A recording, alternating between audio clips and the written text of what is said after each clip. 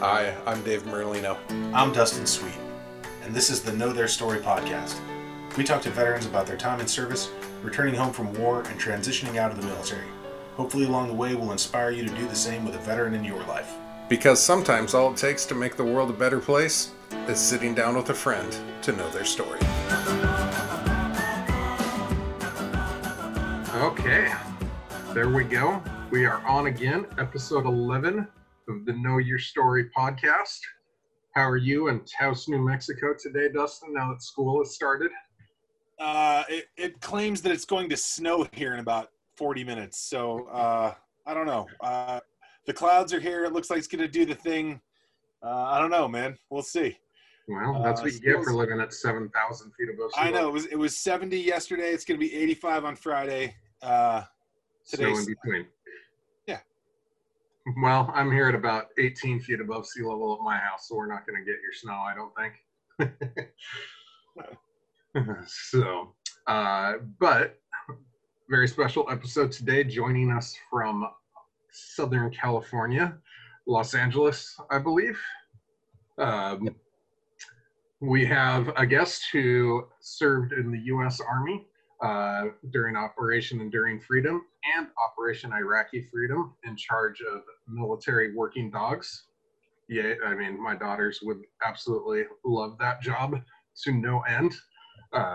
They loved when I applied to customs. I applied under a canine announcement on the southern border. So, of course, I ended up non-canine in Seattle, but that's the government for you. It's true. Yep.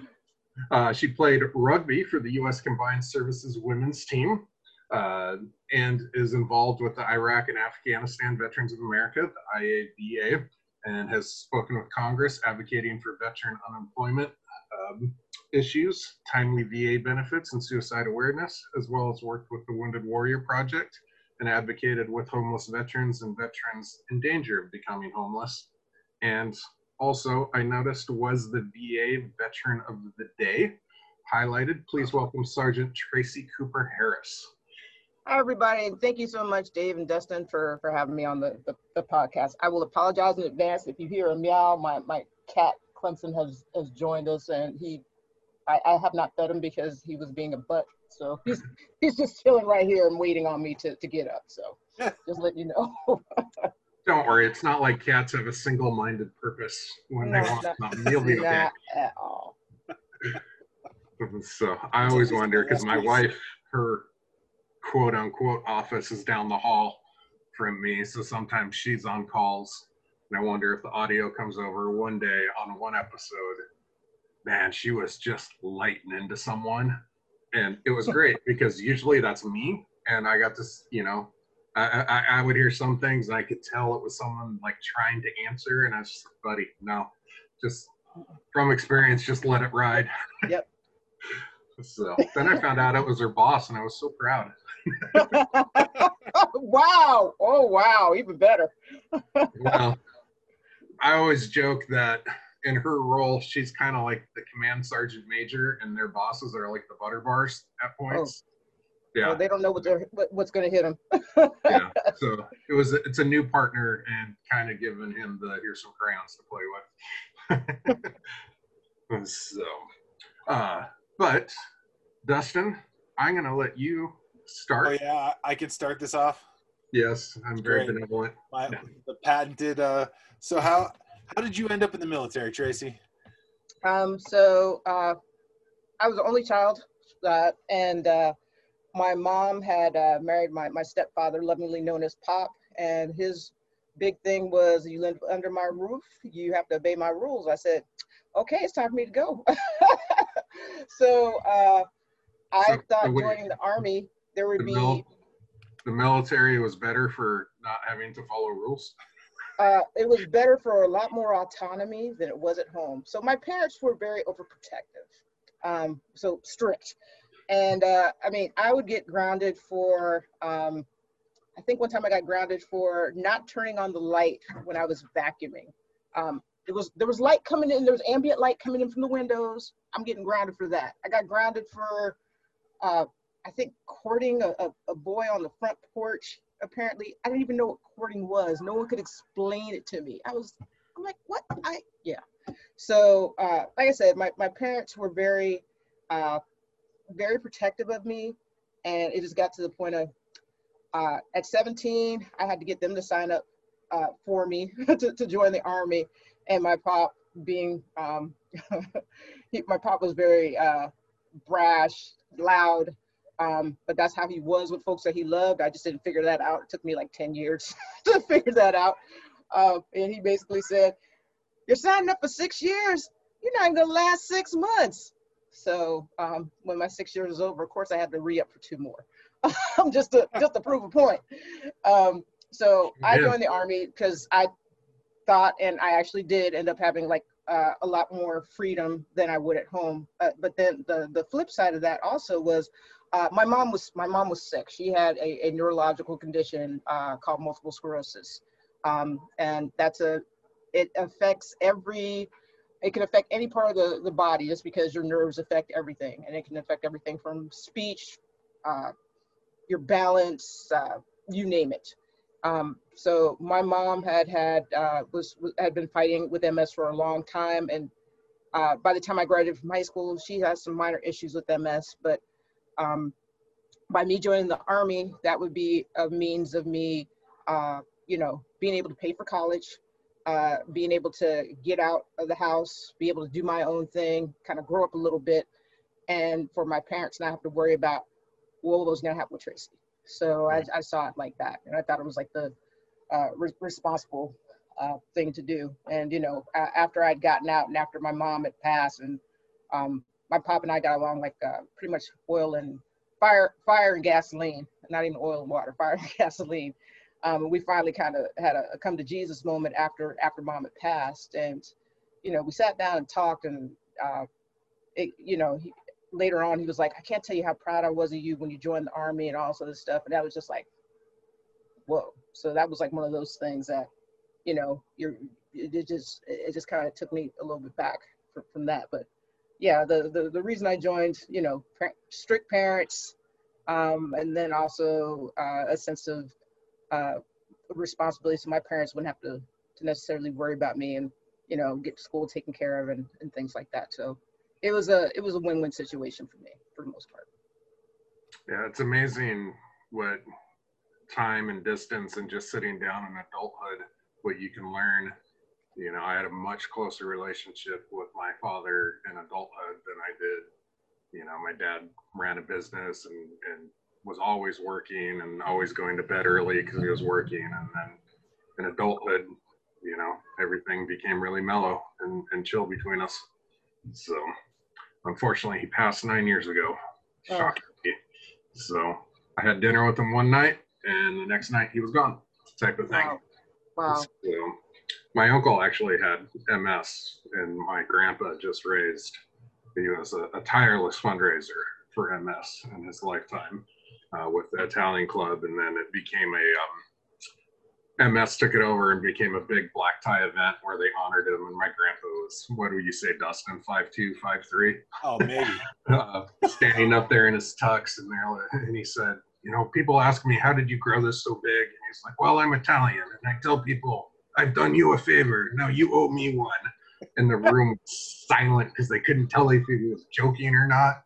Like, you rule, Grandpa.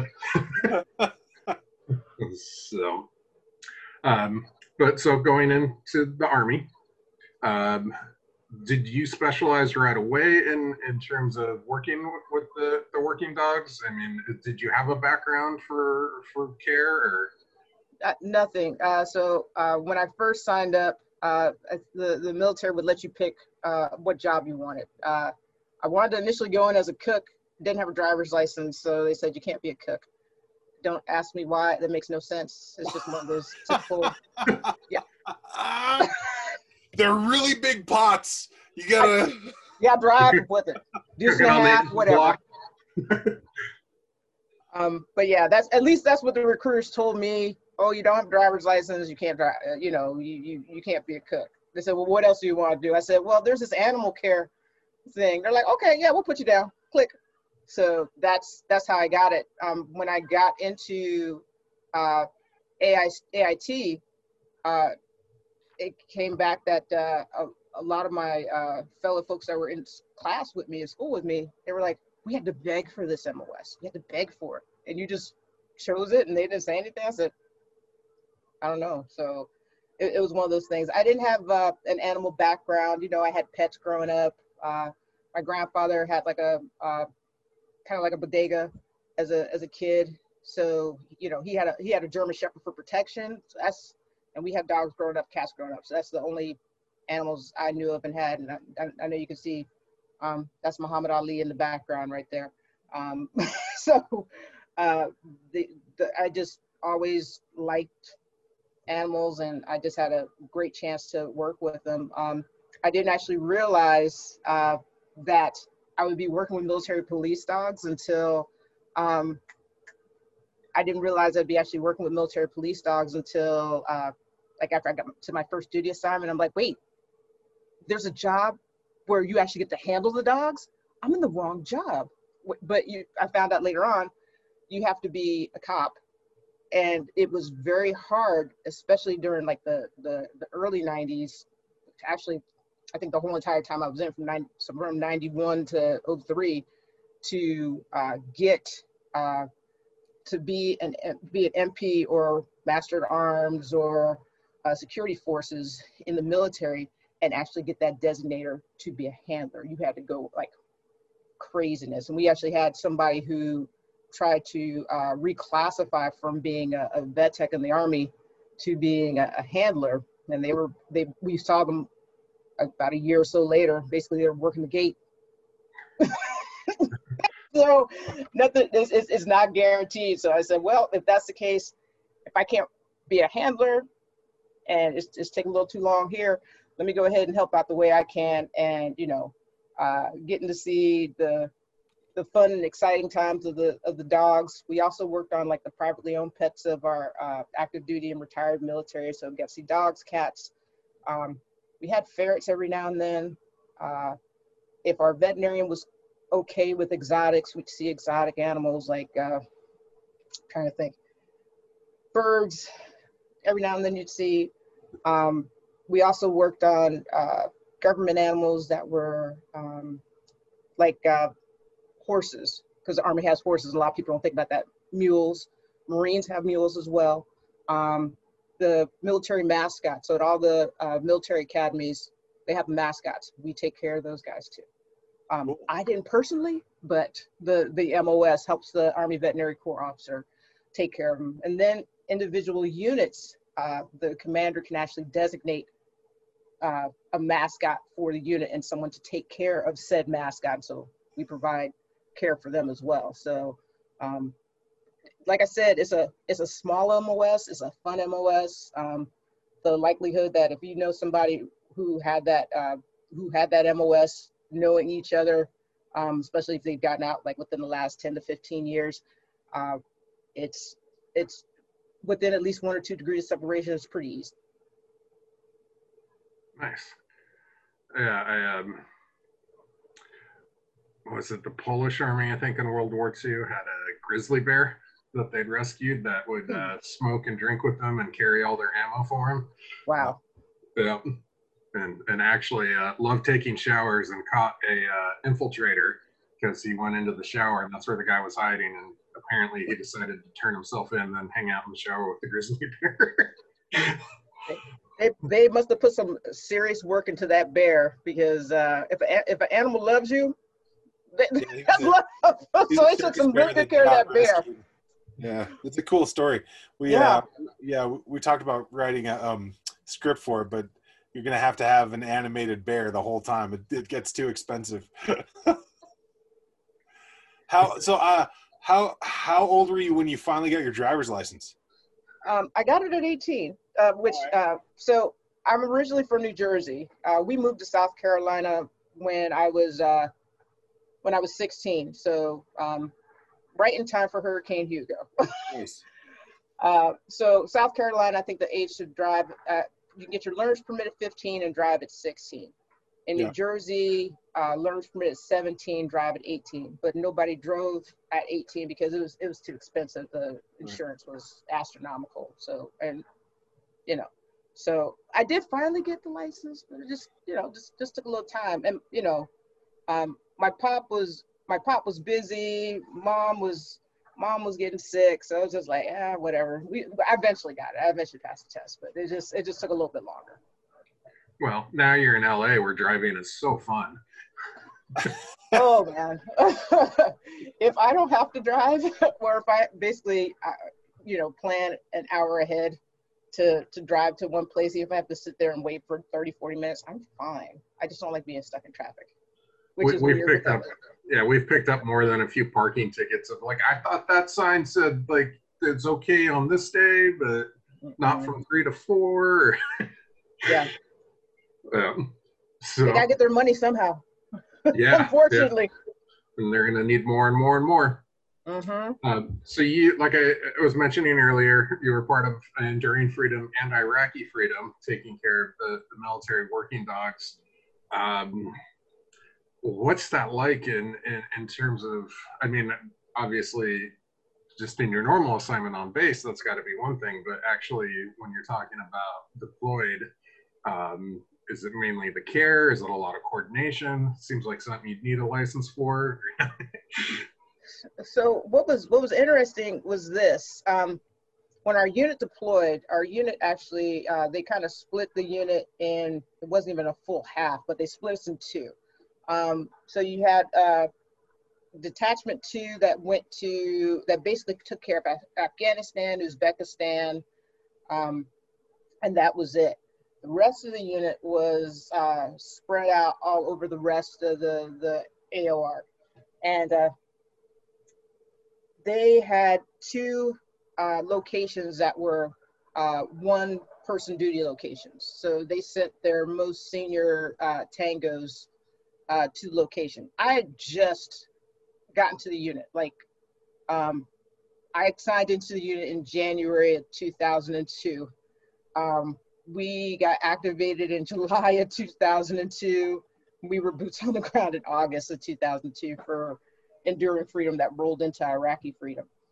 So our commander pulled us aside, and there was one of my other sergeants who went to Oman, and that was a one-man duty assignment, and I went to Kyrgyzstan.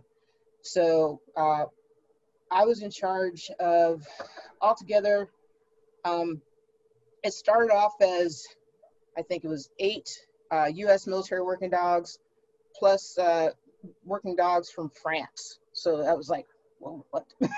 Wow. So this is the first time I'm getting to actually provide some type of support for animals that are outside the U.S. So I'm loving this. This is for me a dream come true, because you don't get to see this type of stuff. So we got to see how they're able to do the differences in training, the differences in how they do the apprehension and all this other stuff. And it was it was just awesome to see. Luckily, no one got hurt too much on our during our time out there.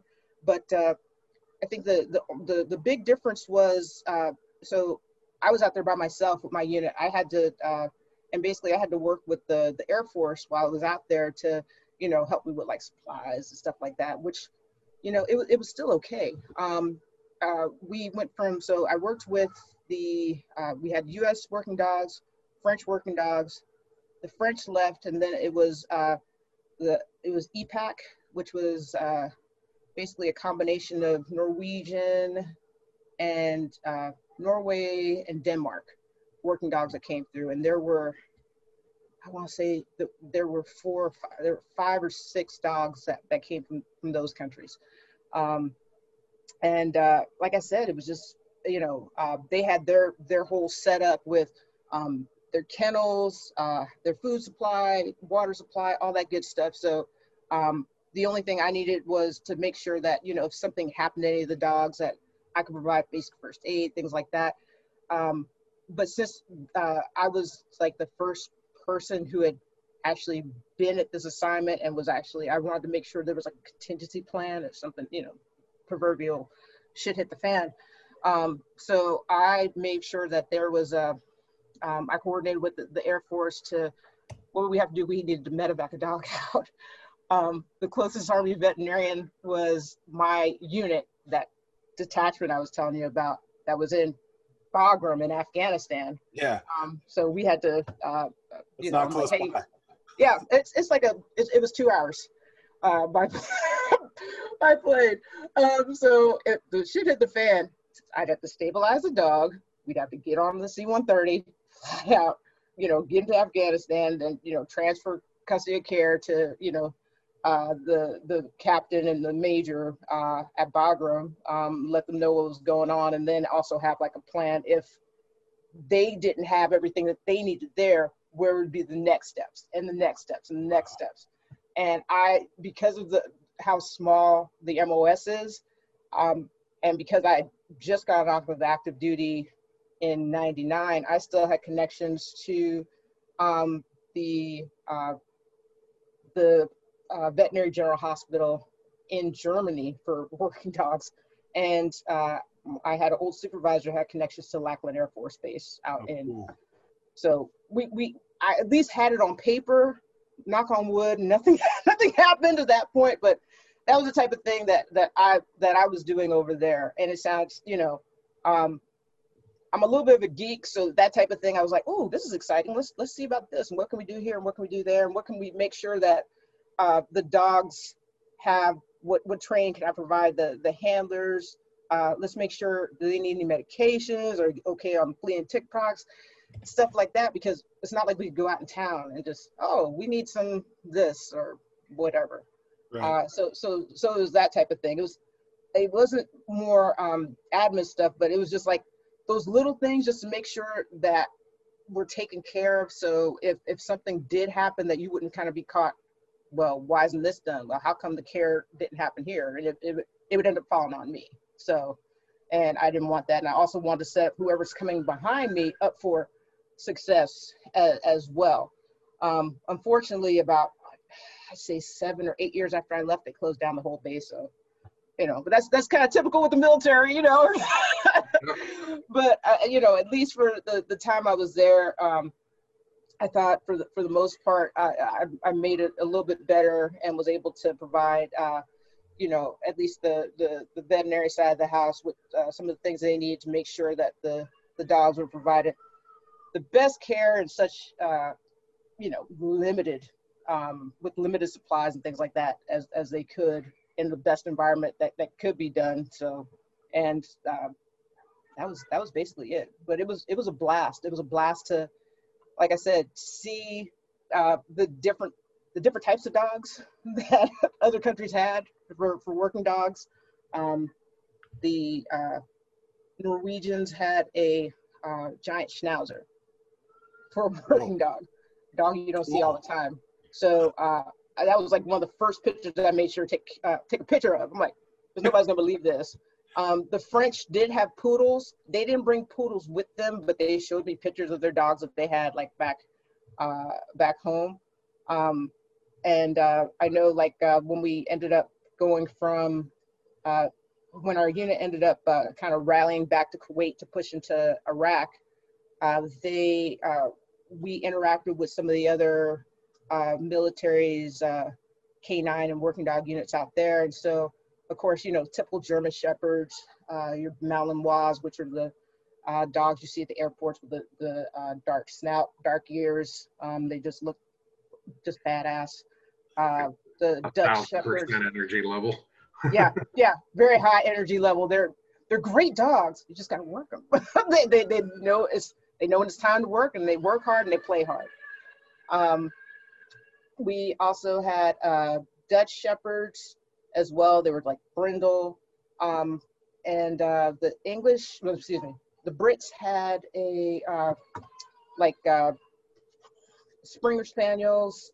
And yeah, you name it, you saw it out there. It was, like I said, it was, I was having a just great time just interacting and talking to folks, and a little bit of downtime that we did have just to see what was out there. So yeah, I loved my job. Absolutely loved it. If if it wasn't just for the Middle East and being as hot as hell over there, I definitely probably would have stayed and probably been a lifer out of it, but it is what it is.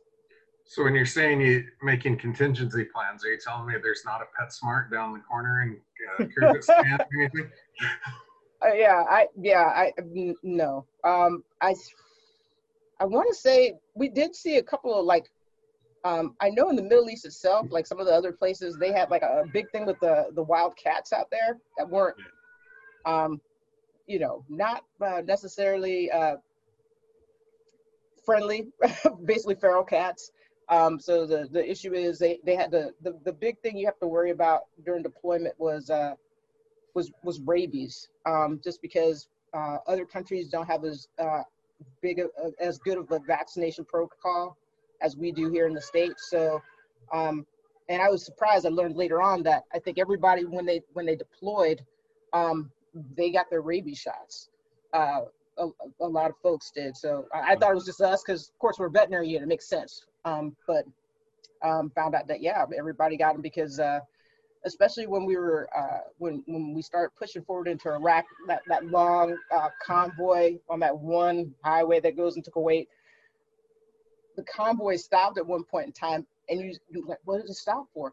And you see this group of, must have been like 40 dogs and puppies just crossing the street. And of course we're gonna stop. And all I see are like, look, soldiers like reaching down and trying to pet the puppies. I'm like, no, oh God, they're gonna pet them and somebody's gonna grab them and take them home. And yeah, because that's why they all got rabies shots.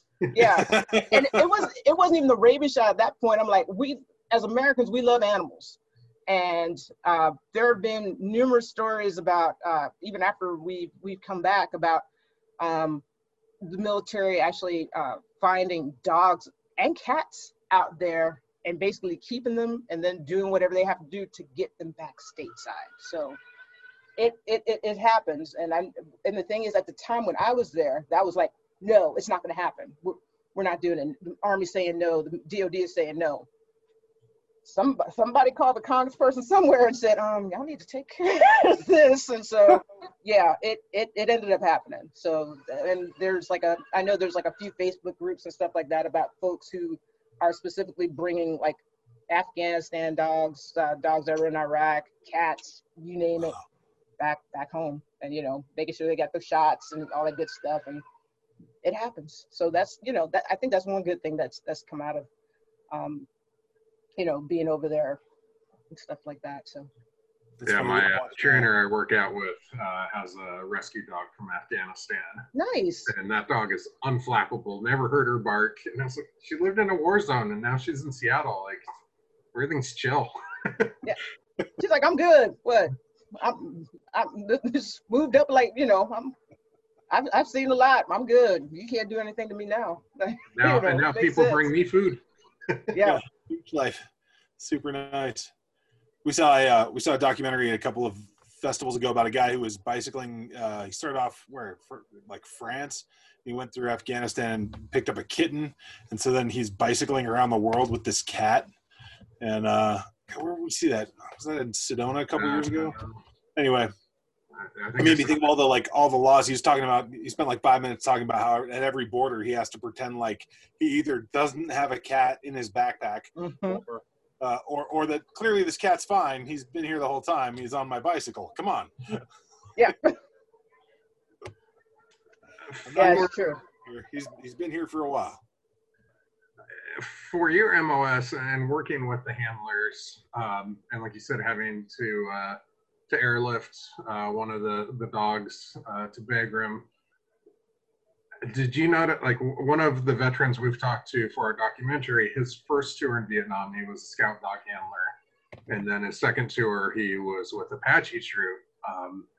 Unfortunately, his dog was reassigned when he went home, and the dog and the handler were killed in a booby trap. And I would say, what do you say, Dustin? I'd say even 50 years later, Duke is the loss that he feels. Oh, yeah. Oh, yeah. No contest. No contest. That's, yeah. I can't even imagine. There was a movie that came out, I want to say it was like a documentary on PBS. It was called War Dogs. Yeah. And basically they were telling the story of like all the handlers and whatnot during Vietnam times with that were in country. had the dogs, and then at the end of the Vietnam War, we just left the dogs there. And Yeah, because it's equipment. Yeah, and let me tell you something. So I'm also a member of the Vietnam Dog Handlers Association, which was like a random one. It was like I was looking up organizations, and I'm like, I wonder if they have like any like working dog groups or whatever. And I was like, I qualify for membership because all you have to, if you are a handler, a veterinarian, or vet tech, active duty, you could apply. And, seeing some of their stories and the heartbreak and just, I can't even imagine, because the stories of heroism that you hear about dogs through basically ever since, even during like World War I to today, and the love that handler has for that dog is just amazing. I can't even imagine leaving those dogs behind. And I'd heard the stories of those guys in Vietnam actually being like, a couple of them basically squirreling something together and actually like getting their dogs back, basically shipping the dog back home. They worked with somebody and got it that way. Few and far between, but my heart breaks every time I hear stories like that, just because that type of bond that they have. I mean, those dogs saved so many lives over there. And just were, even in the craziest times, were a source of like inspiration, joy, just loyalty, everything else. Just love, and, just love in a loveless place, man. Yeah. And those dogs put themselves on the line, but that those I could say kids, because they were all kids back then. But what loyalty and love that they had for their dogs, and it went up and down that leash all the time. So, God bless those guys for doing what they did. And I think one of the reasons now that dogs aren't considered equipment anymore is because of what they went through in Vietnam. And moving forward, and we can't leave those dogs behind. They're more than just equipment. Equipment can't basically sit there and just detect like they do, put themselves in the line like they do. That's love there. And this is the least that we can do to get, basically take care of them. And I actually have a buddy of mine who's she was a Master at Arms in the Navy, so she was a handler, and actually she has her own. She actually runs her own rescue for retired military working dogs, and that is a labor of love. I tell you what, she literally will like drive across the country like to pick up dogs, and I'm talking not just like some of these dogs are dogs that it's like. Some of them are fine with people. Some of them, they're a little quirky. Like veterans, some of us are not good with other people, other animals, whatever. But you know what? She makes sure that these dogs are living their best lives, and it's the least that she could do for them. And the name of the organization is the Damien Project. It's Damien with 2 D's. And the significance of the 2 Ds in the names of any military working dog is the military actually started their own program where they breed the puppies at Lackland. This started like sometime had to be the early 2000s. So this was like I think right after our unit came back home, or somewhere around that time frame. So that those dogs are from Lackland and are basically homegrown by the double letter in their first name. So if you ever get a dog that has a double letter, that you can trace their roots and their ancestry back to Lackland. And if I lived in Texas, that would probably be one of the first things I'd do, would be fostering some puppies and helping to get them ready to be the next set of future military working dogs for the military. So it's a great job. Lackland's a great place, and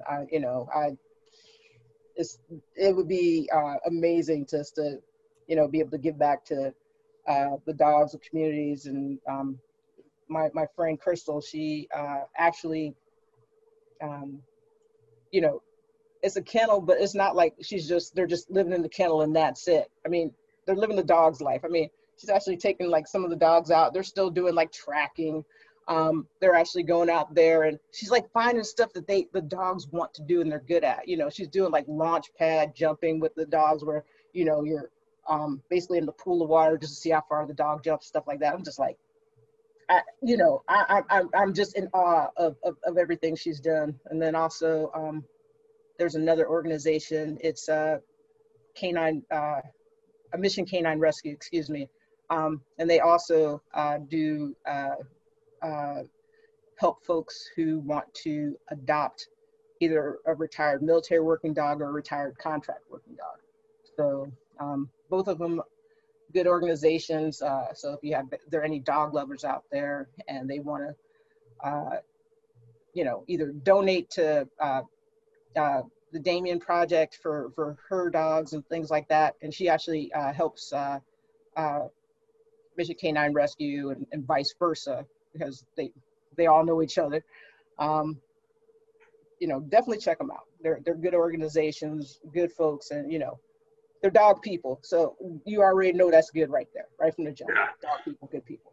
Yeah, and it's proven that dogs do feel PTSD and they do feel the loss of their handlers, and they deserve, you know, it drives me crazy when we're talking about them being, you know, equipment in Vietnam. It's kind of like, okay, oh, you have this SKS and grenade launcher that you have as a trophy, go ahead and bring that home. Like, oh, can I bring my dog too? Nah, too expensive. Like, Yeah. Wait, what? Yeah, it seems backwards.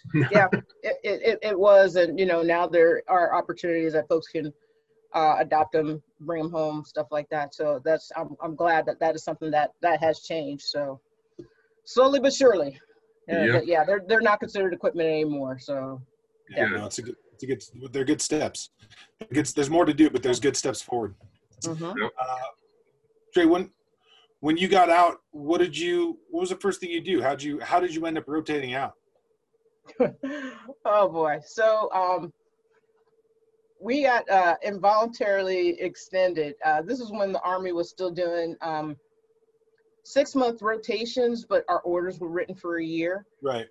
So, you know, we were first, our orders were for enduring freedom, and then we got spread everywhere. Then we came back to Kuwait, and they said, oh, the commanding general said that we did such a good job that we're going to be pushing forward into Iraq. Yay! Aren't you glad? I'm like, what? Like, dude, my birthday is coming up. I was supposed to be, oh man, hell with it. That type of thing. Governor in the military, you know, always do a good job, but not an excellent job. Right. So this is our reward for doing a good job. Hooray! Yay! I was like, oh great, yeah. So we stayed. I think we were one of the. We weren't the. We were one of the first units that stayed like longer in country than just the 6 months. And I remember telling some other folks, I'm like, y'all, if this is happening to us, it's probably gonna happen to y'all too. And I think a few months after we returned home, sure as shit, if I didn't see the something come out of the news, yes, Army now doing 18-month deployments. I'm like, I'm sorry, I felt so bad. I'm like, whoops. But we had gotten home. But so we went to the Middle East in August of 2002, and we came back home in May. So we out processed and everything out of Fort Lewis, and we had. This was still at the time when I know later on folks were able to take leave during deployment. We didn't have that opportunity, so we had enough leave time that we had. Basically, we were on leave for almost a good month after we came back home. So we didn't get out until I think it was June 23rd, 2003. So we just had leave, so we were getting paid and all that good stuff. I didn't really know what to do. I was just like, okay, I'm sitting on this grip of money because you couldn't spend the money you have while you're deployed. And just did the typical, got to go out and grab a car. I was planning on taking a road trip, seeing some friends, seeing family, and that was it. And then after that, it was just more of a, I really didn't know what to do, where to go. My then girlfriend was like, what is wrong with you? Why aren't you getting a job? Why aren't you doing this? And I was just like, just more or less like, basically, what the hell is wrong with you? And I'm like, look, I'm doing the best I can here. And it took a little bit of time for me to get back into the swing of things. I actually started working at the VA about a year after I came home, which was a good thing, just for the fact that I was able to learn a little bit more about the VA system, what things I needed to do, what things that could be done to help other veterans, especially when they came home. The bad thing was also, we had to talk on the phone with veterans, and I can't tell you how many times I talked to veterans that had just come back home too, and you get the, hey, I'm having this issue here. I don't know what to do. My commander told me not to say anything, or we wouldn't be able to come home soon. And yeah, I see you grinning there, Dave. Yeah, you remember. And it was just like, the really heartbreaking stories where you'd call somebody from like World War II, Vietnam, Korea, and like you talk to the spouse, and they're like, hey, you know what? My husband's been having some problems, nightmares. He's been really scaring me lately, and all this other stuff. And I don't know what to do anymore. I need somebody who can help us. And he's in the background. I was like, yeah, I guess it's time. I don't mean to scare you anymore. I mean, it's just like, oh my gosh. And it's heartbreaking to hear some of this stuff on the phone. And you're only on there for like maybe 10, 15 minutes. And so you're trying to help out as best they can. But this is also, bringing up some stuff for you as well. And you have to go, oh, I have these issues as well. And every now and then you get a veteran that come on the phone and say, young lady, you sound like you were in the military. I said, yes, sir, I was Army. Well, did you go anywhere? You see anything? I said, I was in the Middle East for a little bit. I'll tell you, make sure you go get some help. I'm an old man now, and I didn't get help until I was older. You make sure you take care of yourself now. So, when you get to be older like me, you're not still fighting this stuff. It won't be as bad. And, to hear somebody like just put that kind of wisdom and knowledge on you is just like, damn. That's hot. Damn. Yeah. That's and this is just beautiful. talking on the phone. Yeah. I'm not seeing these people. I don't know if you want to say that was, good phone skills or whatever. I don't know, but, I try to make folks feel comfortable and stuff like that. You couldn't hang up the phone on a veteran. If they wanted to talk, I'm gonna listen. Whatever they got to say. If it was something that was, thought harm, I'd go ahead and, like I can transfer you, but I'm gonna do a real warm transfer to somebody type of thing. But it was stuff like that. But it was a challenge to work at the VA, and I couldn't, I thought I was stronger than what I was, and that, I'm a badass. I could do it on my own, a strong Black woman. I'm fine. I can handle this. And I couldn't. And then, the relationship I was in, seemingly serious after 5 years, was a casualty of the war. We just fell out of it, and I was just numb to a lot of stuff, just everything. The only thing that really kept me going was rugby. That honestly was it. Basically, hitting people, being able to just focus on what does the team have to do? What does, what do I need to do to get better at this? Which wasn't necessary, which was a good thing, but then also at the same time, not the best thing. the jobs that I had since I'd gotten out, basically they kind of bounced all over the place as well. I worked for the VA, ended up working for Animal Services for the city of LA. And that wasn't necessarily the best fit either, just because I ended up basically, it wasn't necessarily cussing somebody out over the phone, but I hung up on somebody for, and basically chewed them out for doing something. It was a mistake on their part, but they tried to make it on my part. And I said, I'm not doing this. And I really thought I was going to be fired. And they were like, you know, my supervisor, everybody saw me the next day. They're just like, hey, everything okay? I'm like, I'm still okay with this job. They're like, yeah, you know, it was so-and-so. We know them. They type of thing. So the transition back home for me, like a lot of other veterans, it was rocky. It was hard. The stuff that I experienced over there, basically in the Middle East, from all the time in the military, I didn't really talk to anybody about it. I really didn't. I didn't tell my pop about anything, mainly because I didn't want to scare him or make him think anything was, wrong. While I was in the military, not during deployment, but before that, I was basically, I was a victim of blackmail because of my orientation, and didn't tell my family because my pop's side of the family, they're a little crazy, and in a good way. Basically, they're the type of family that if somebody messes with somebody in the family, all 5 of the brothers are getting together and they're going on a car ride, and whatever problem, whatever problem there was, it's not going to be there anymore. But there's going to be about 5 more. Yeah. One problem solved, 2 more created.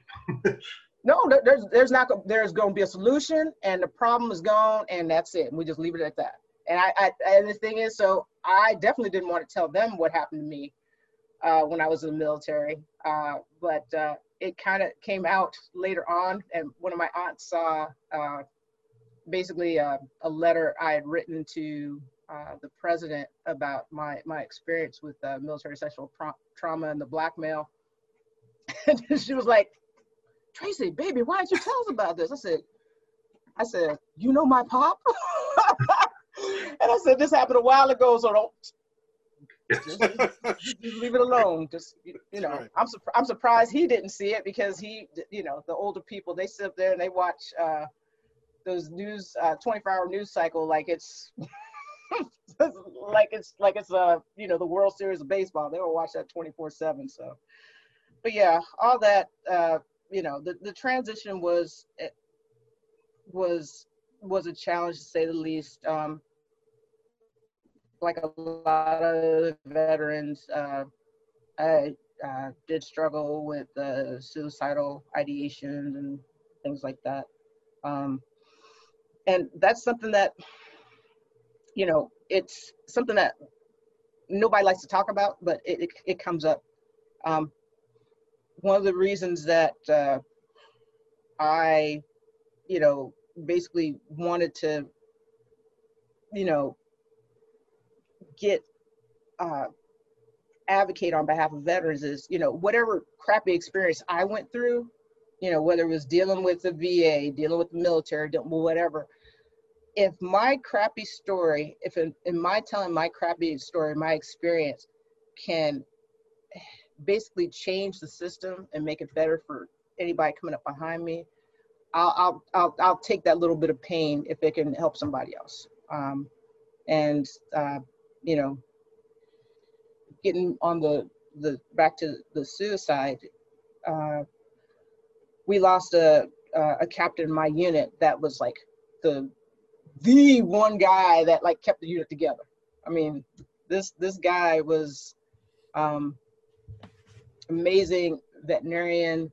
I want to say I think he still has a scholarship in his name at the vet school that he went to. And when I heard that we lost him, I thought that one of my sergeants was playing a joke, because he was always the one sending like dirty, crazy emails or whatever. I'm like, Sarge, you can't be making a joke about this. She's like, no. And he calls me and said, no, Tracey, no. He really died. I'm like, and spiral. That was like one of the hardest things I had to deal with. I think the second hardest suicide I had to deal with was there was a guy that I worked with, where basically we met through Iraq and Afghanistan Veterans of America. We've done like veterans events and stuff like that through there. He lived out here in California. And he was one of the sweetest guys you'd ever meet. His name was Clay Hunt, Marine Corps veteran, sniper, just, badass, but like one of the most unassuming people you ever meet, like most folks.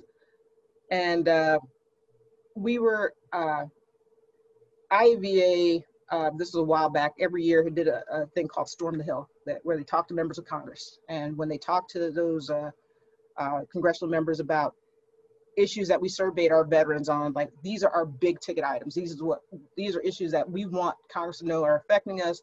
These are the things I think we can do to solve them. Can you help us out? Right. And so we've been doing Storm the Hill, I think, every year since like 2004 or 5, I think. And I went in 2011, and Clay went in 2010. So everybody on the following year, of course, knew him, worked with him or whatever. And we got a message that Clay had just moved to Houston, Texas, from California. He was starting a new job. Looked like everything was going great for him. And then we found out he killed himself. And I'm like, wait, Clay? The guy that, a smile that could light up the room. A guy that,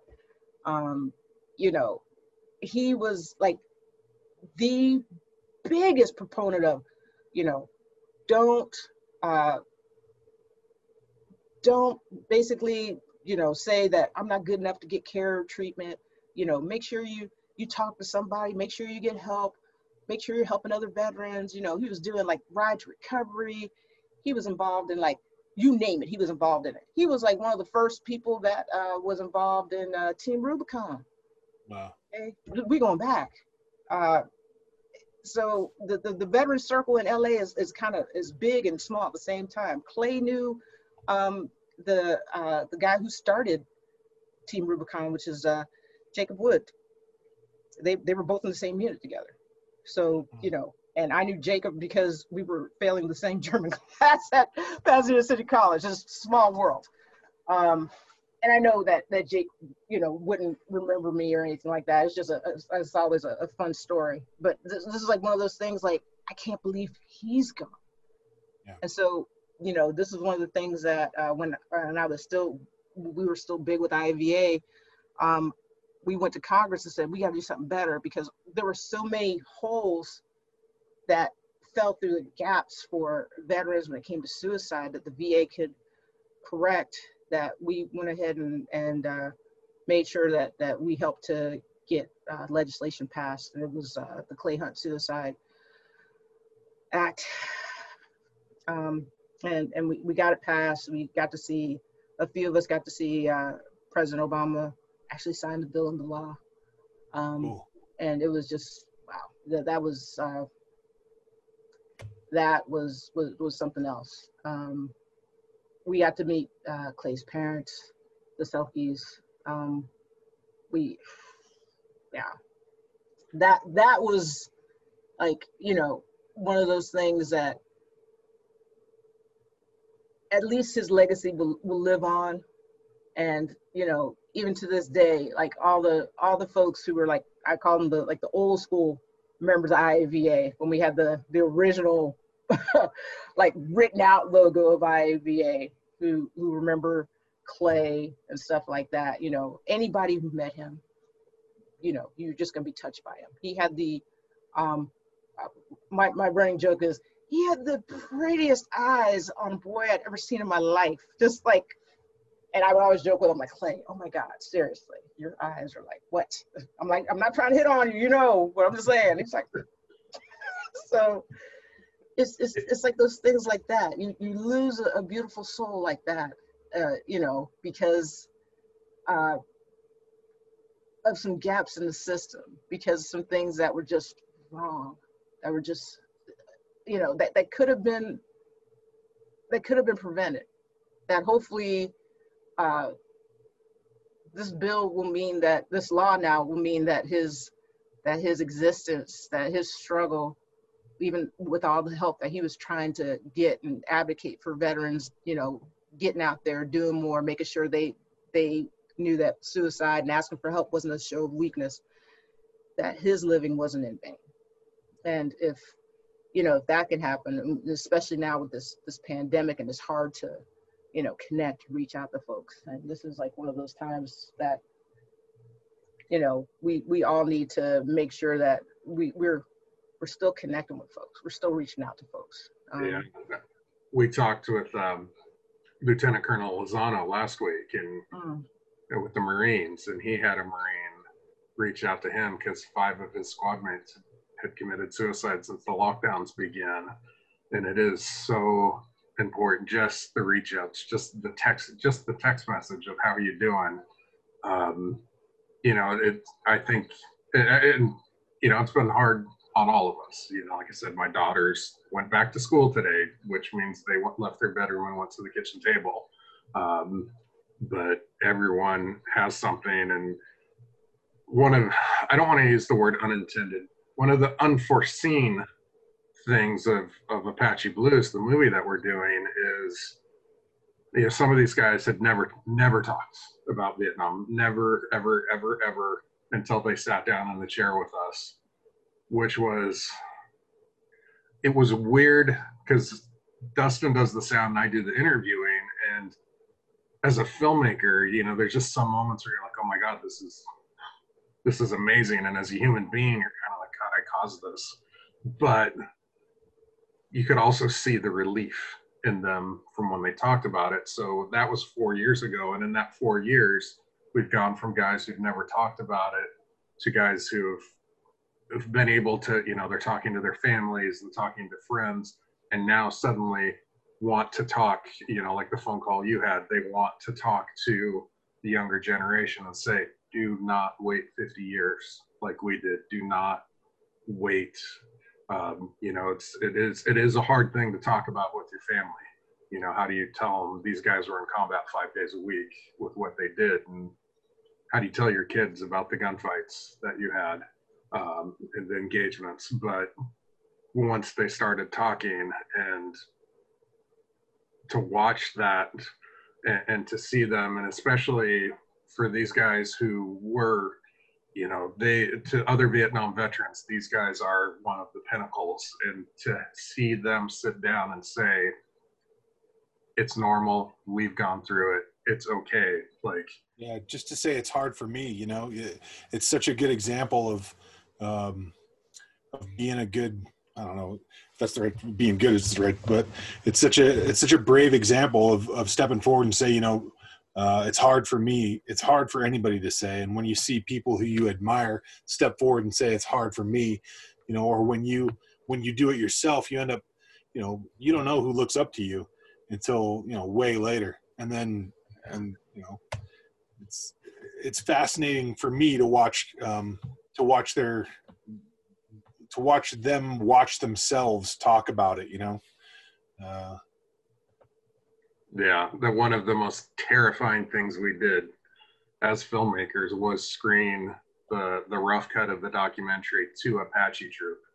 And, you know, it's not a scripted thing like, hey, we've taken your lives and boiled it down into 2 hours. Hope you like it. But we'll be by the back door in case you don't. But yeah, just to see how, you know, we've had so many other veterans saying that could have been me in that chair. You know, the stories are out there. Yeah, and like we were talking about before we started the episode, we meet so many veterans who want to I don't know if it's consciously or subconsciously or trying to not put themselves out there and not want to go to the VA because other people, quote unquote, deserve it more. And, you know, we had talks even in North Carolina this last summer, like, oh, well, you look at him, like he did way more. And it's like, that so? Like, it's not a fixed pie. Like, you don't take from others. Like, you all deserve it. It's so hard to break through that kind of shell, really. Yeah, Which I'm sure you've seen. it's one of those all gave some and some gave all. And the thing is, you know, I know in the veterans community, somewhat, especially online, we can be a little bit toxic. Just you know, well, you know, I'm infantry. You know, you were just supply. You didn't really do anything. You didn't really say anything. But the thing is this, you know, we've had tragedies in peacetime and wartime, and you know, the things that people have seen, even like during training accidents. You know, military sexual trauma, just, gosh, just even like WTF moments, like in the military, you know, just stress, everything, that all has an effect on you. And some people can handle it better than others. And that, you know, some people can't. And, you know, it's almost like you know, I have all this stuff that I'm dealing with, and, you know, my trauma is worse than yours. This is not who had it worse. Everybody had some issue that they're dealing with. Some people had it worse than others, but just because I had it worse than you or you had it worse than me doesn't mean that that negates the level of pain that you're experiencing. And I think that's hard for some veterans, some even civilians to kind of, you know, wrap their brain around. You know, my MOS was not combat, you know, and, you know, I don't necessarily bring up a lot of stuff that I went through just because, you know, I don't want to be compared to, oh, you know, like basically like a Medal of Honor recipient. Like, whew, yeah, it's been a lot. My journey does not compare, but what I have to realize in moving forward is, you know what, their experience is unique to them. I can't compare my experience to theirs. The only thing I can do is, you know, at the very least, if they need it, offer support, and, you know, listen, if anything. I think in the veterans community, especially the folks that have really seen some traumatic stuff, the folks that have the basically the hardware to prove that they are badasses, but never say anything about it. They're the folks that are like silent and don't say anything, get into like all the fray of the stuff. Those are the ones that, you know, I love listening to, because, you know, they are soft spoken. They're not trying to judge you for, oh, well, you were just a this. It's like, no, you did your part. You did a role. Without you doing A, I wouldn't have been able to do B, because it's still interconnected in the military. And that's it. I mean, I want to say it was last year, year before last, I met a gentleman who was a prisoner of war, who was, my God, I think he was 100 years old. I thought they were BSing me. This man looked so good at 100. And he was telling me a story. I am crying the entire time. This man's story, I actually looked it up a little bit and was crying even more. Long story short, he used some of his skills in translating to basically get medical supplies and medicine for the troops under his care at the POW camp that were sick. He was able to basically kind of negotiate with some of his captors and stuff like that, because everything was, I need to take care of my troops. What can I do to take care of them? This isn't about me. What can I do? I need to get home to my family. I need to get home to, and this guy, like I said, the most unassuming, just quiet man you ever want to meet. And it's just like, he's like, I just want to take care of my troops. My troops were the most important thing. They're what kept me going on. and he was talking about another veteran who was with him at the POW camp, and I guess this was the gentleman who competed in the Olympics later on, and was from I don't know if he was from Pasadena area, but he's from like the Southern California area, and I'm blanking on the name, so forgive me on that. But I'm just like, damn, everybody really, it's the veterans community is so small. We really are like maybe 1 or 2 degrees of separation from each other, and just to have that type of history there, and to also know that if these guys could understand that, what, we all face this adversary, this trauma, and it took us working together to get through it, then, there can be, I think there's hope for us in getting through whatever this country needs to get through next. So, hearing and talking to, these veterans in the past, with the women and the men, it kind of gives me that little bit of hope, Well, yeah, when we talk to, you think about the cooks in Vietnam, it's like, oh, I wasn't infantry, I was a cook. Did the base get shelled? Did you meet people who maybe didn't come back the next day? Like, your experience might not have been the same, but what you're processing is very close. And one of the dirty secrets, and I'm going to let it out, one of the dirty secrets of places like customs and federal law enforcement is it has an exceptionally high suicide rate, because you're taking people from San Antonio, Texas, and dropping them down in small town Montana on the southern border, and their parents get sick and they won't let them transfer, and they feel hopeless, and it's like a foreign country to go from San Antonio to Malta, Montana. There's a lot of suicides because it's just not processed, and people don't want to talk, like, oh, well, I'm just having some family things. Well, the family thing's pretty big. So, and yeah, everyone, it seems like in society, no one wants to put themselves, like, how would I put it? It's not, people think if you're something great happened and you talk about it, like I talked to my daughters about it yesterday, what's the line between bragging and just being proud of yourself? And it seems like that line keeps getting smaller and smaller and smaller until people think you're bragging. It's the same thing. Like, no one wants to be the one to step forward. Everyone wants to push, help others. And I think that's when you really do have to look at people like, like your friend. Everything is helping others, but, you need to take advantage as well. That's, Dustin, what would you say your experience is? We've talked to veterans.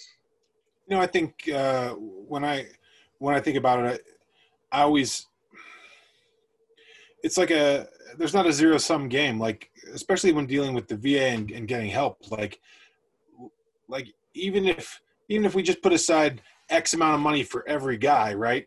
Not everybody comes home, so there's extra. Like, you signed the line, that's you, man, and we want to take care of you guys. I always feel like, there's not enough civilians. There's not a good enough way so that our veterans can hear the civilian community say, we want to take care of you. And we put these things in place specifically so we could take care of you. And if you don't use it, then, like, what do you want us to do? There's that big disconnect, and there's got to be a better way for us to really cement that in, so that the shame of, the shame is gone. Right? Like, there's nothing wrong with you. You're just going through the process of your experience. And I think that's the thing that's really stuck out for me in interviewing these guys, is everybody's experience is very specific to their life, but the responses to the traumatic events that have happened around them are all very similar. And we have ways of taking care of that. And, like, there's no, I don't know, I've been really thinking about this a lot. Like, how do we lionize taking care of yourself? And like, the sports industry tries to do it a little bit, but it gets up into people trying to, sell muscle milk or whatever. Like that's where that goes, right? But there's got to be a way, right? Like there's got to be this way where we're like, look, we're glad you went and we want to take care of you. How do we get you to believe that? And especially at a social level, there's a real disconnect. It just keeps going every year.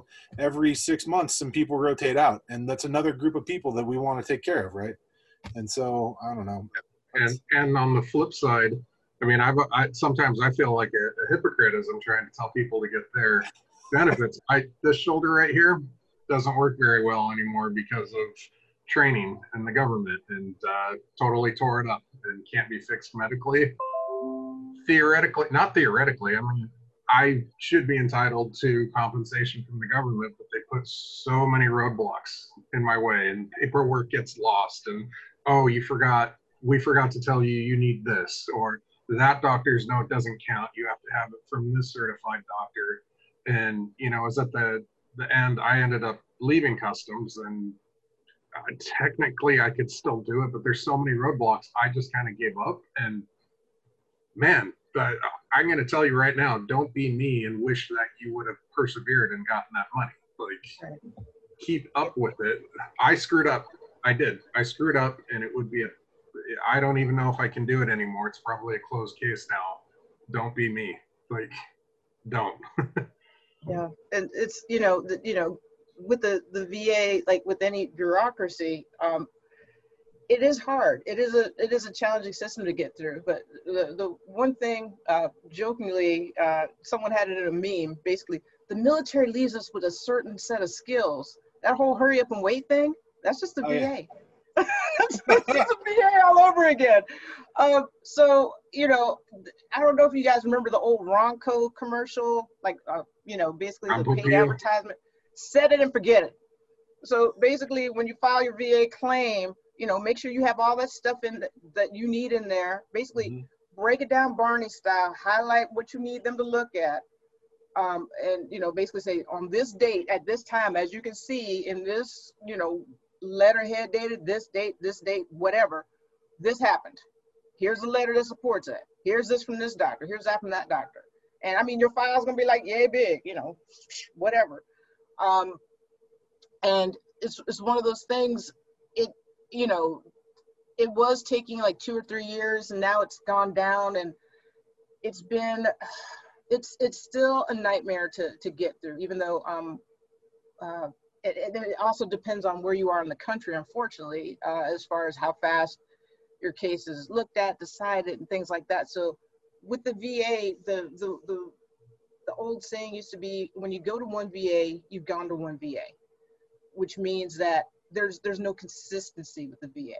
If there was a little bit more consistency with how things were handled, managed, I'm talking about the hospital side, the benefit side, even the national cemetery side. If there was more consistency and someone who can help and advocate on your behalf, which there are, but a lot of people don't know, I need to go to how do I get help getting benefits? And, you can go through a veteran service organization. Each county of the state you live in has one. They can, and basically they can help you with filing your service connected claim. They can help you with getting whatever county, state benefits also that are available to veterans that a lot of people don't, know about, depending on the state. They also, if you don't want to work with the county, you can go to the legacy organizations. I know American Legion, VFW, Jewish Veterans of America, I think, Vietnam Veterans of America. Like, there's a whole list of, I think, 50 congressionally recognized veteran service organizations that specifically are there to help people with the claims free. It takes time, and it does. And, it's a doggone shame that you have to kind of go through a third party to get that assistance with that. And that's, some of the other red tape and what a lot of people don't understand. and that's a challenge. It's you know, the VA, I think it's one of the no, I was about to say it's the youngest cabinet. I think that's Department of Homeland Security. I think they're the youngest now. But so they're still kind of young in the whole big scheme of government. But the thing is, I think one of the issues with the VA is a lot of people don't necessarily know how it all works. And you're going to get angry with the VA because, oh, I didn't get my benefits. I can't get my hospital care. Well, when you're mad at the VA, which side of the VA are you mad at? Right. You're mad at the hospital side because they lost your spinal tap? Or you're mad at the benefits side because all of a sudden you owe them $20,000 in back pay for something? We you know, and it's one of those things. And I understand when folks are, especially veterans, are like, I don't want to deal with the VA. Why do I need to deal with them? And it's like, this is a benefit that was created for us. And, you know, if you don't want to use the medical side, that's fine, you know, because if you can find better medical, okay, go ahead and do it. But at least the benefit side, because everybody uses their GI Bill. Everybody uses a VA home loan. So, you know, basically make sure you use that benefit. It's there. You have to dig into it and look into it as far as, you know, what you're eligible for and things like that. It's not, it's almost like being in the military again. You're not gonna, they're not gonna tell you. You have to do your due diligence and get it on your own. And I think after you get out, you're just like, I don't want to deal with this anymore. I did this for X amount of years while I was in the military. Well, I need to do it again. It's like, it is what it is. But I think that's one of the things that's big in the veterans community as well. Besides what, you know, we were just talking about as far as somebody has it worse. I don't need it. I don't need this. Like, no, if you're hurting, get it for yourself. And at the very least, like, there are like survivor benefits that your spouse is entitled to if you should die.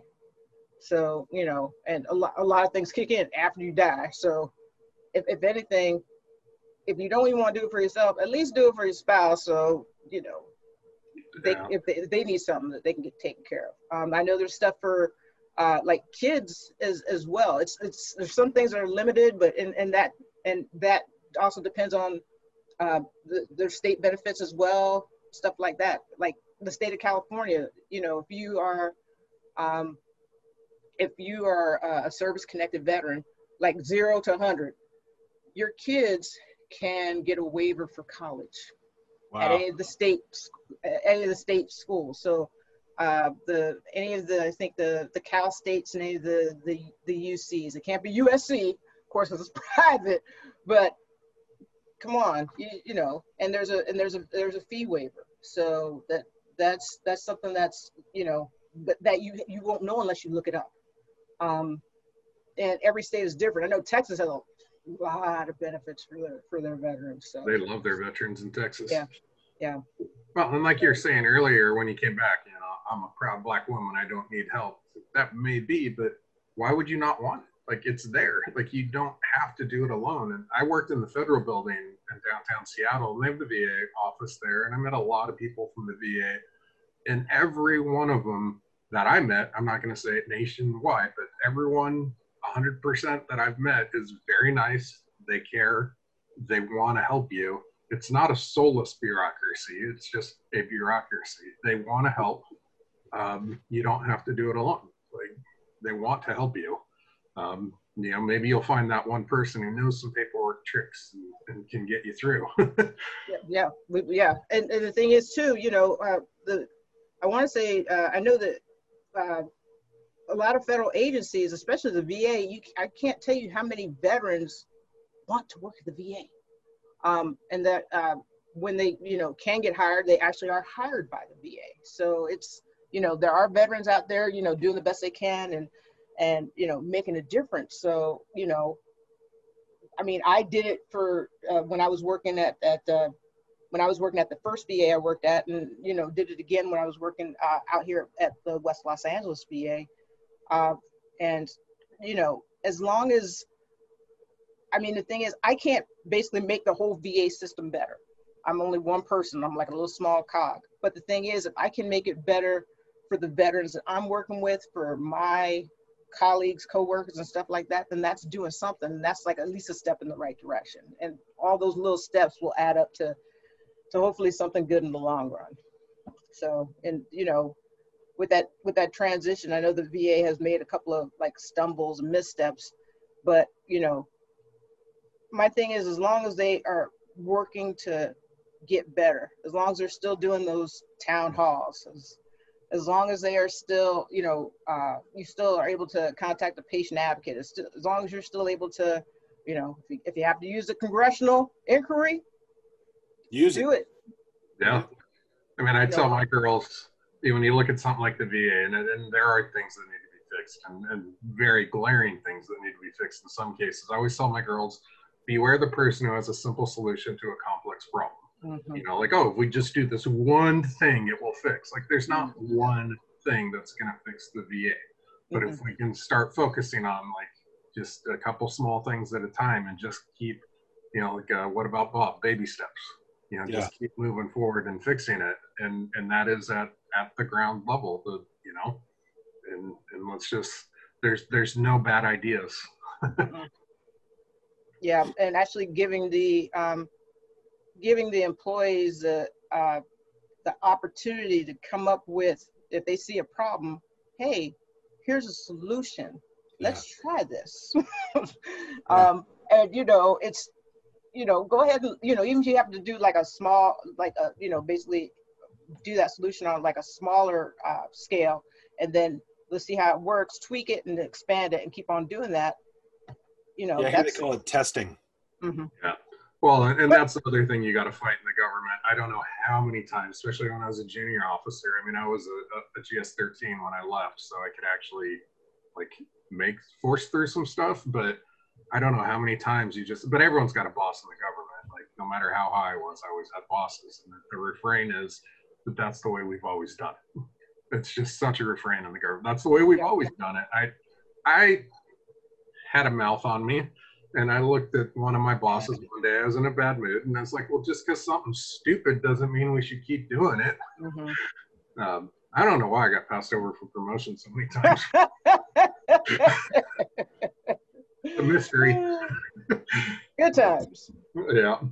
Well, a lot of times we ask if you have any advice for veterans, but man, I think we've been really covering that well of keep with it, you know, just stay with it. Don't be me. Don't be wondering what, you know, if my paperwork hadn't been lost 3 times, or if they hadn't said, oh no, you need to do this, or just turn it in and we'll do the rest. And then I turn it in. They're like, no, you have to do it. Oh, God, Jesus. It's easy to quit. And I'm living proof. It's easy to quit, but it's worth it to not. It's absolutely. And, you know, I'd also, you know, make the suggestion of, you know, that anger that you have with the whatever entity that you're dealing with, you know, let's channel that anger into something positive and moving forward. I know that with the VA, and I don't know if I told you guys this, so one of the things that was in the documentary, Surviving Home, was our federal lawsuit.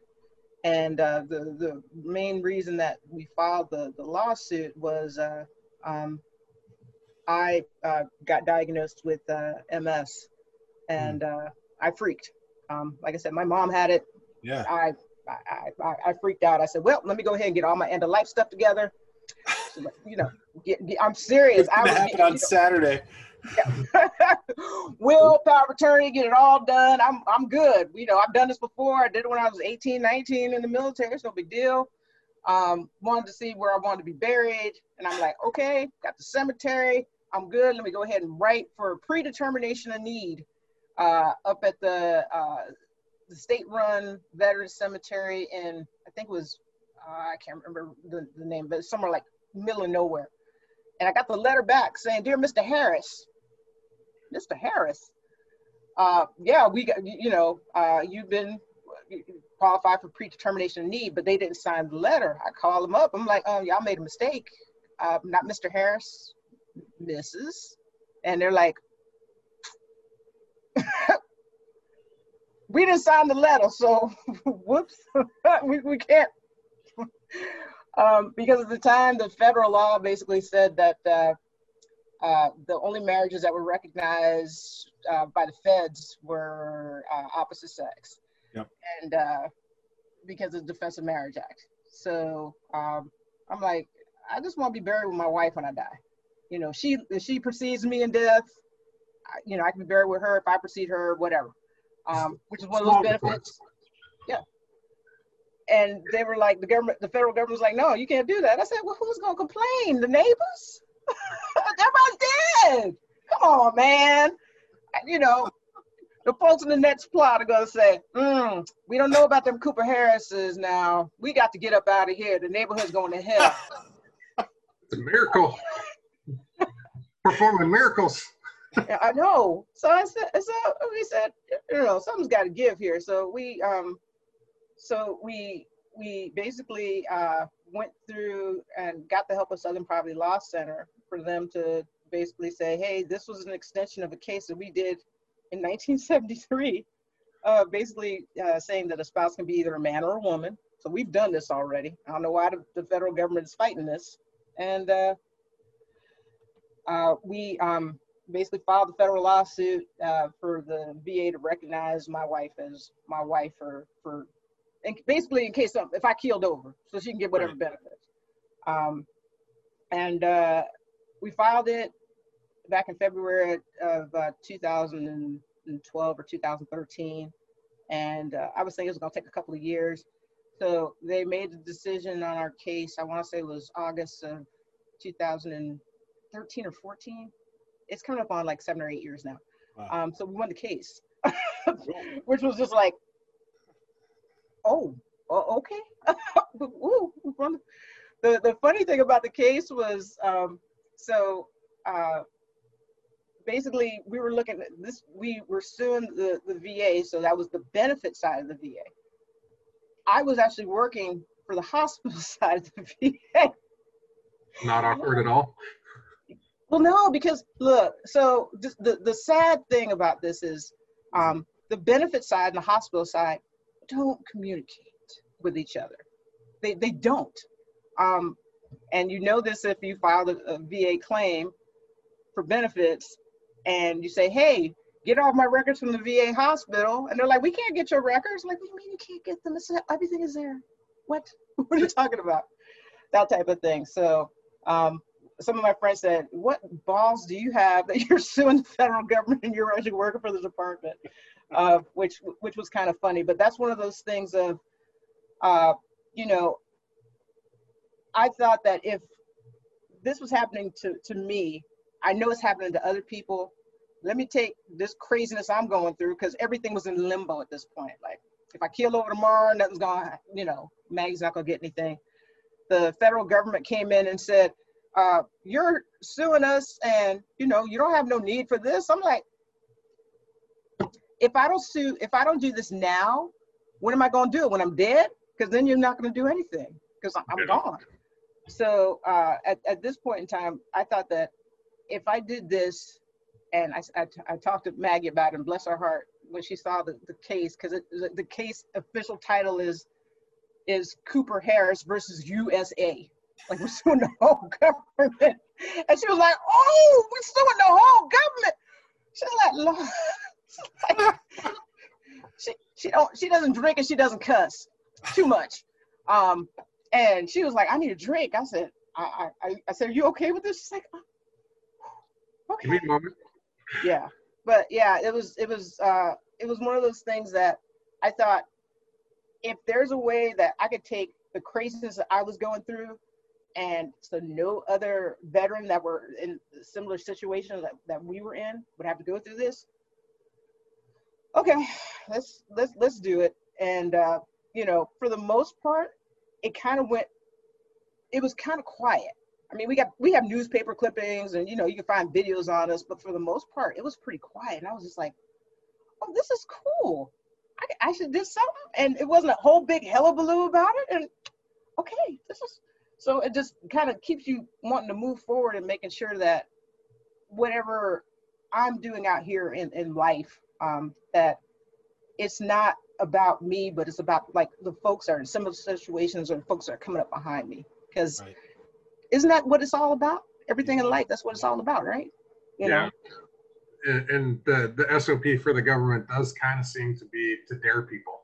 You know, they just take you for granted. Like, I don't know how many times, like, we were told, you're just lucky to have this job. And one of my friends exploded on it. It was like, I've got a college degree. Like, you're lucky to have me. Right. Tad Foy, shout out. But it is. It's like they kind of dare you, and then at some point they catch someone on the wrong day, and they say, okay, I'm going to fight that. I mean, that's why I left the government. They caught me on the wrong day.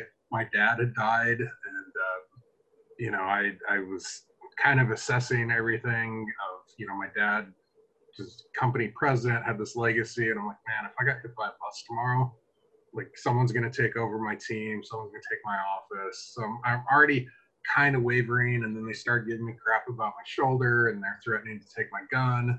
I was like, wait, I applied for a bunch of non-uniform jobs, and you turned me down because I was too important, and now you're threatening me, and so this is the wrong day. And I was like, you know, why don't you just keep it? And I resigned. And they were like, what? No, you're not supposed to actually call our bluff. Yeah, and so if you're out there and, like, you know, call their bluff, like, do it, like, it's worth it. Yeah, So, I mean, what are they going to do? You know, basically bend your dog tags, stamp your meal card, no dessert. yeah, or like the veterans we talked to, what are you going to do? Send me to Vietnam? Oh, I'm already here. The one thing I love about the veterans community, we have this dark sense of humor that, you know, anyone else would be like, oh my gosh, that's so, it's like hilarious. We are cackling with laughter on that. So, well, yeah. My wife is an accountant, so you can imagine I'm like a bull in a china shop at their gatherings. One year there was some wine and cheese event. I'm like, I already want to kill an idea. I don't, like, please, whatever can get me out of the wine and cheese event with accountants, please. And had to go, and they had a new managing partner for the Seattle office. My wife hadn't even met him yet, and she walked into the kitchen, and I was drinking beers with him at the table, and I could see that. Oh. My husband's already bowling a china shop. He's drinking beers and talking to my boss's boss. I'm like, I got you. He understands the humor. Yeah. I got this, honey. We Don't worry, good. it's gonna be fine. What could happen? Yeah. But, you know, I ran a counterterrorism team, so we'd have, you know, we'd donate a fondue party at their United Way auction, and they'd come over and like, oh my God, like, they filed the wrong 1542 to the general ledger. And they're like, so what'd you do? I'm like, I had to interview a terrorist suspect today while the FBI hid behind a wall, but go on, this is fascinating. What you're talking about. So, yeah. Good times. Fun stuff. Dustin, do you have anything that you would like to?